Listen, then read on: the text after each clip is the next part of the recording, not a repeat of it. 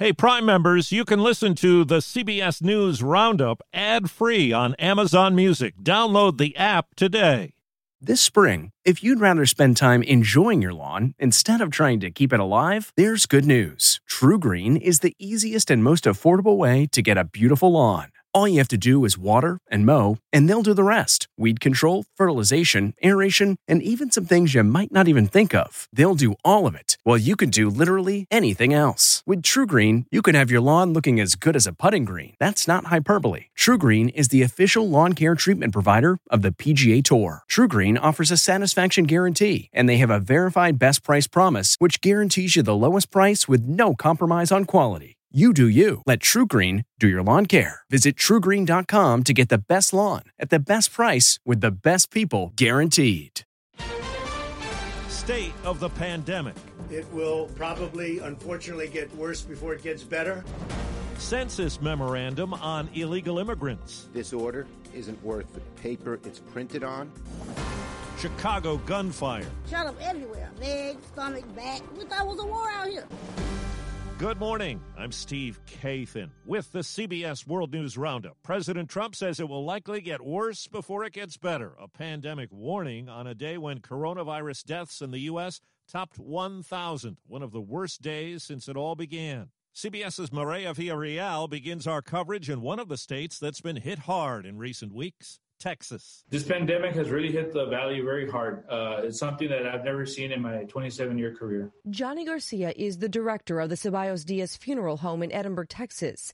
He says funeral homes like his are running out of space so fast, the state brought in refrigerated trailers to help store bodies. Most funeral homes can probably hold 5 to 10 loved ones at a time. But all of a sudden, you're getting that many calls per day. It's a similar situation in California, where the number of cases has topped 400,000. Latinos make up almost 39% of California's population, but account for more than 55% of coronavirus cases. In Florida, where the death rate now tops Texas, CBS's David Begnaud says the debate's been about whether or not to open schools. Vice President Mike Pence is encouraging parents to do what he says he would do. If our kids were elementary school age or high school or college, we wouldn't hesitate to send them back to school. Pence says children with no serious underlying conditions are at a low risk for getting COVID-19.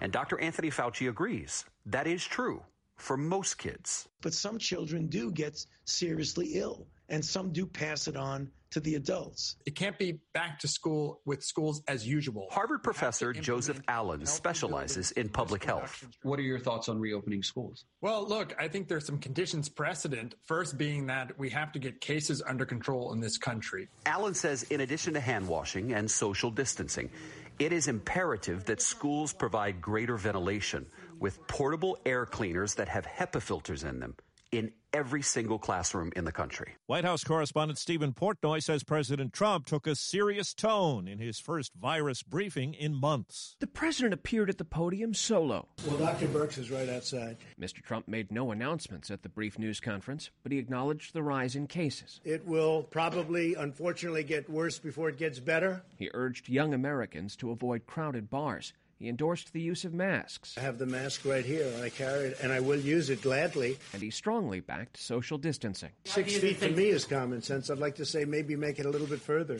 A far cry from a month ago when he openly wished for packed rallies. A critique of the president's pandemic performance came hours before that briefing. You know, he's quit on you, and he's quit on this country. From presumptive Democratic nominee Joe Biden. His own staff admits that Donald Trump fails the most important test of being an American president.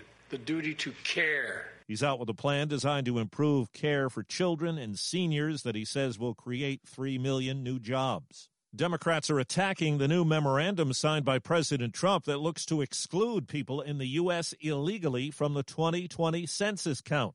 New York Senator Chuck Schumer says it'll be challenged in court. This heartless order will only stoke fear and deprive already underfunded communities across America of much-needed federal resources, including education, transportation, infrastructure, and more. It's mean, it's vicious, it's typical of Donald Trump. The U.S. Supreme Court blocked an earlier administration effort to add a citizenship question to the census. The U.S. has ordered the Chinese consulate in Houston to close, saying that move was to protect American intellectual property and private information. China says it might close the U.S. consulate in Wuhan in response.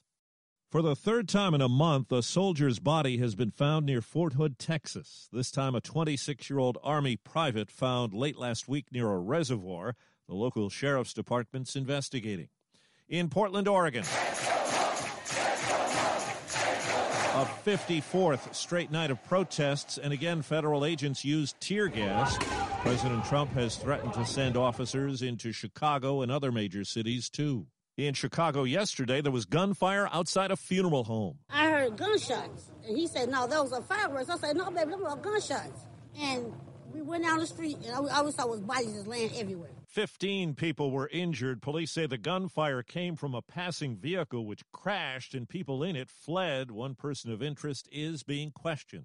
Police are performing ballistic tests on the gun used to kill a federal judge's son in New Jersey to see if it was used in the recent murder of an attorney in California.